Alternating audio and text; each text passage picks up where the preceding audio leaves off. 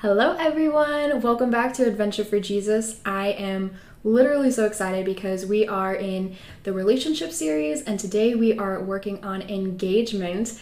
And for this episode, we have a really exciting guest, my mom. Can you say hi, Danielle? Hello. So Danielle was engaged when she was 18 years old, and so to me, and probably to a lot of you guys, that was absolutely crazy. Can you just tell us what happened? Like, how did that happen?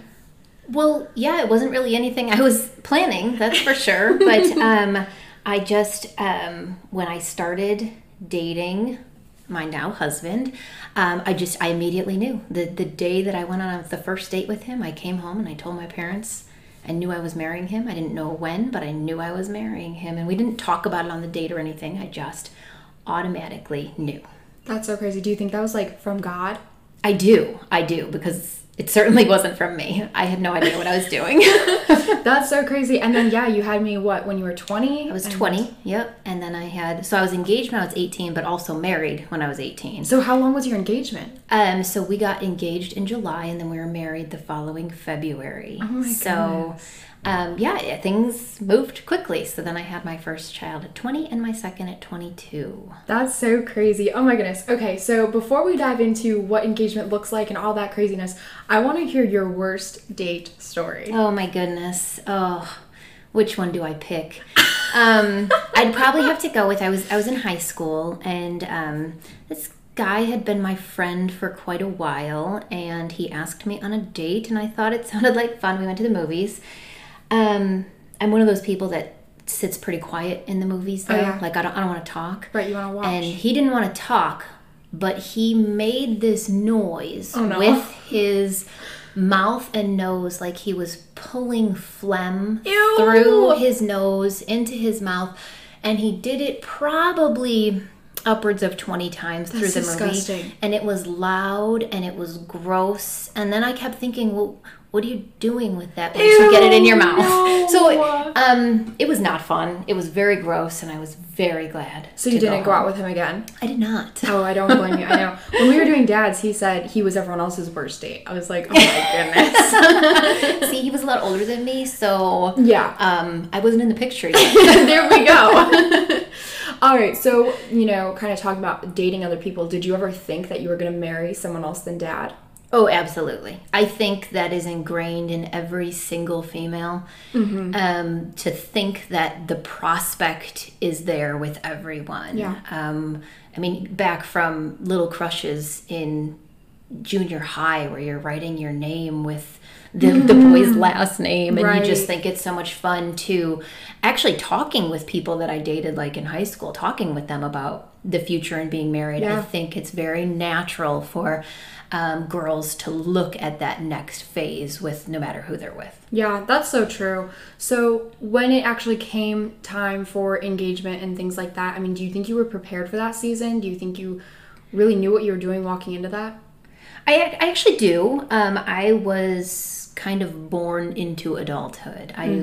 As much as through my younger years, I have maybe had periods of immaturity. Yeah. For the most part. I used to say I was born at the age of 30. I was always mature and acting like an adult, so I was ready to live life like an adult.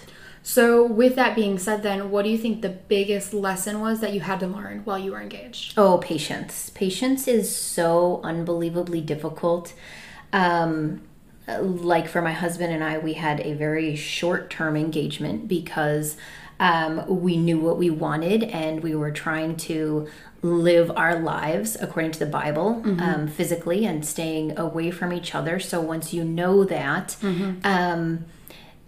it was like you just wanted to move to the next phase because you knew that's where you were supposed to be. Yeah. I know at one point he went out of town for a work trip, and so me being only 18, my mom and I actually drove down to where he was out of town, and we stayed and visited with him, and I just kept thinking, why can't why can't I just stay? I don't want to go back home because this is who I want to stay with.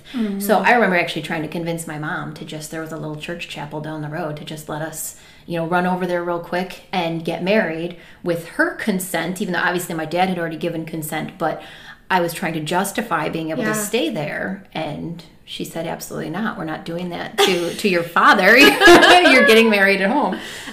But so it's hard to be patient in that time frame when you feel like you're ready to be in the next phase. Yeah, and I had heard this one thing. Someone had said that engagement is so hard because you're kind of starting that living of like married, like talking about finances, picking out houses, making these big decisions, and a lot of stress is involved with that. And you don't get any of the married couple like stress relievers. Like you don't get to, spend the night together and do that sort of thing. You have the constant stress, but none of like the relief. Absolutely. I think that is a completely accurate picture of what engagement is like when you are trying to live according to the scripture.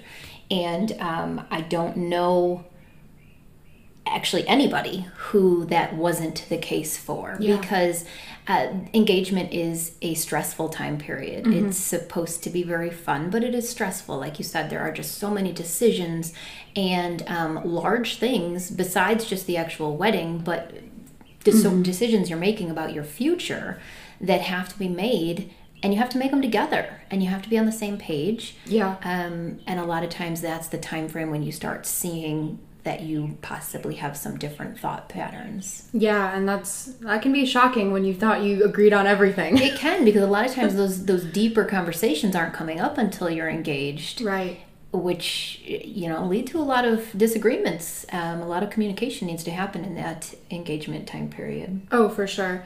So this next question is kind of like two parts here. So how did God prepare you for the engagement phase? Well, I think being young in faith is very... It can be a difficult thing, but it can also really be a wonderful thing.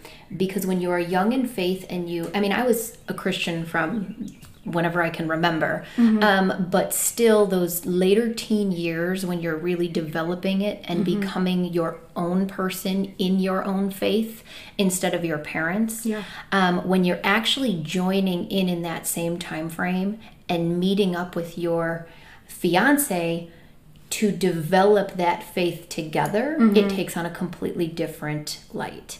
And I think that God was preparing me as I went through it, not necessarily that I was super prepared before it, but going into it and not having it be my way, but trying to focus on things being God's way.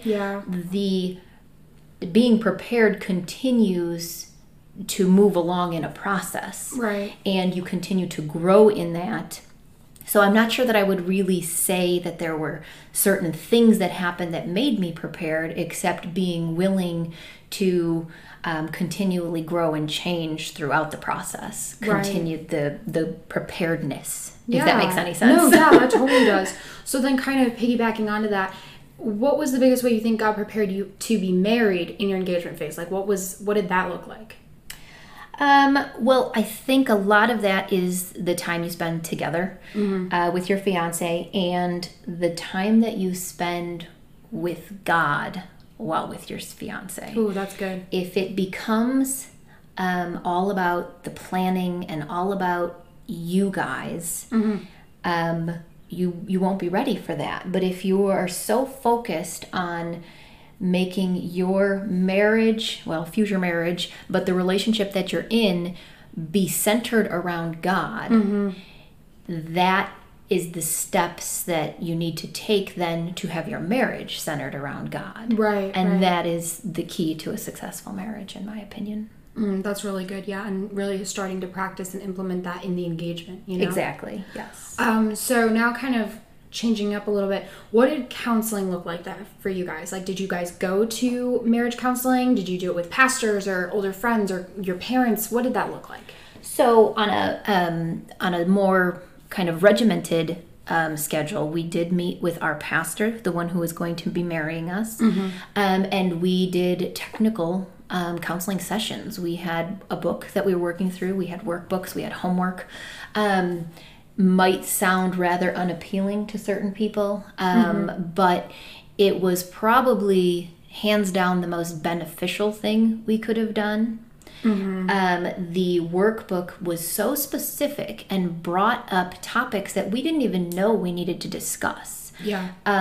From things to children and finances and work and your church life. It brought up things with a godly perspective that we had no idea we were going to be needing to address. And I'll be honest, I mean, it's 20 years later. We still both have our workbooks. And there will be times where we'll be like, well, that is not what you said when we were in counseling 20 years ago. And we will actually pull out the workbooks and be like, hey, look, you said you were going to take care of all this. But even in this time frame, it's when we kind of figured out that, you know, for our family, it was going to work well for my husband to be in charge of all like the yard work, and I was going to take care of all the laundry and the cooking. It just it hashes things out that are so important to have figured out ahead of time. But in addition to that, I wouldn't say they were actual counseling sessions or anything like that, but both of us, our parents, had been married for a long time, and we looked to them for guidance. So they were both couples that were an inspiration to us throughout the engagement time period. Oh, for sure. Wow, that's crazy. So I know a couple of times that we have talked a little bit about like how important it is to keep God in your engagement. How does that look in like a practical setting? Well, kind of spinning off of the whole counseling thing, that is a great way to start interacting with each other and with God at the same time. And then when you have your pastor there that is leading it in a godly manner also, I think that's a great way to take off. But then in addition to that, it can be the most basic of things where you spend some time in prayer together every day. I mean, you typically at that point in your relationship, you're seeing each other on quite a regular basis. Right. So to make the prayer time a priority rather than whatever your plans are, I think is absolutely huge. And then another one that is just, it's a tiny example of it, but attending church together. If you started at different churches, finding a church together. Meeting friends that are going to kind of walk alongside you in this journey and be building you up instead of tearing you down. That's a really great way to stay connected with God.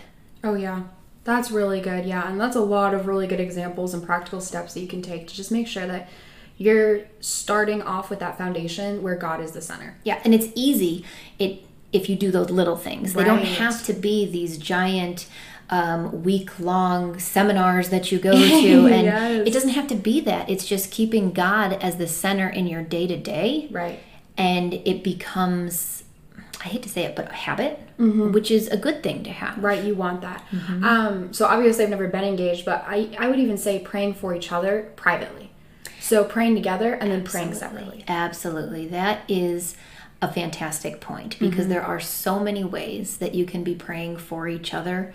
And if you make that a priority, you feel it. Yeah. You can tell the difference. You're 100% right on that. Yeah, that's awesome. So, and we're kind of going backwards a little bit here with this question. I know we talked a little bit about what it looks like, needing that patience in the engagement phase.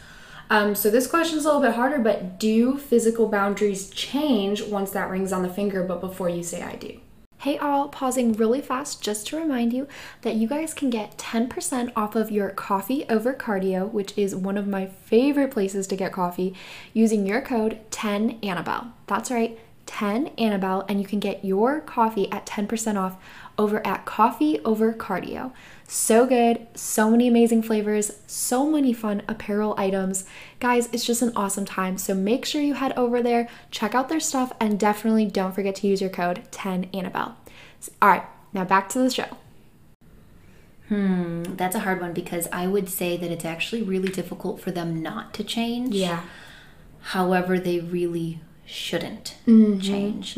So you feel like you've made this next step of this commitment, right? And you feel like nobody's going to change their mind. There would be no reason we won't get married. Yeah. So why not move to that next phase? But that's just simply not the case. Until you actually say I do, there is the freedom to walk away. Right. There is opportunity for mistakes to be made. And I think that if you've taken the steps to move forward and live as if you are married, Yeah.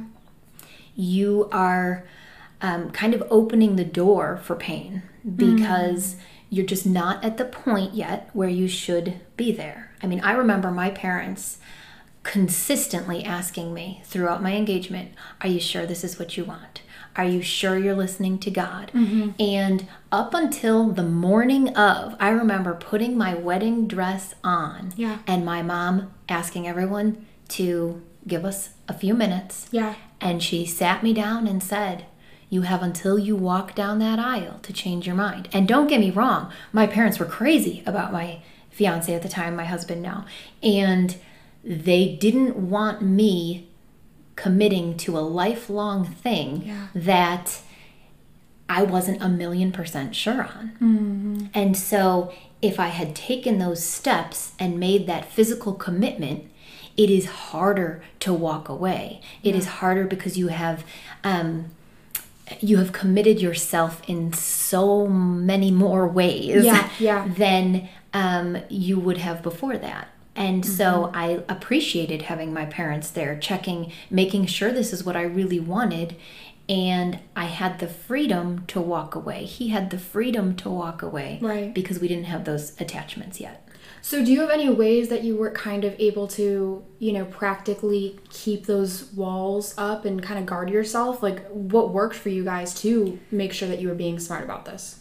Well, a lot of times it's setting time limits. The more time you spend together, the easier it is. And then I'm also going to say the setting that you are in. Yeah. If there are people around you, it's much harder Right. to try to pull off something physical. So if you surround yourself by young people from your church or whatever situation you're in, other couples that are going to be helping hold you accountable, then there's less opportunity and you're keeping your minds from wandering. Right. So I definitely would say group settings, and I would say limiting the time. You don't need to be spending so much time in the evening together that by 2:00 in the morning you're like, okay, I should head home. No, it should be like you went out for a date and then you go to your separate homes, even through the engaged time period.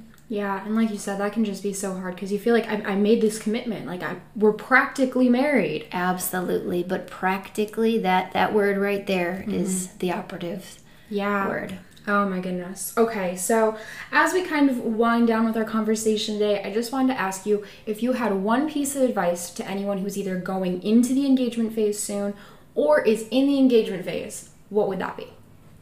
Stay in touch with God.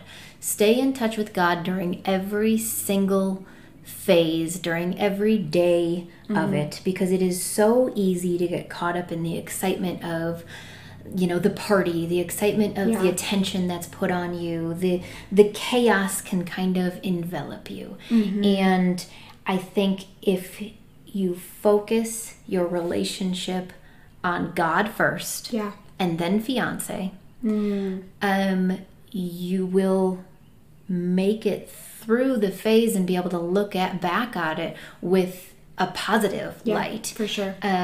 The committing yourself to God and then committing the other person to God, like you had mentioned, through prayer, lifting that other person up. Just stay in touch and don't get so absorbed in the chaos and the excitement that you miss out on the true meaning of what's happening in this phase of your life.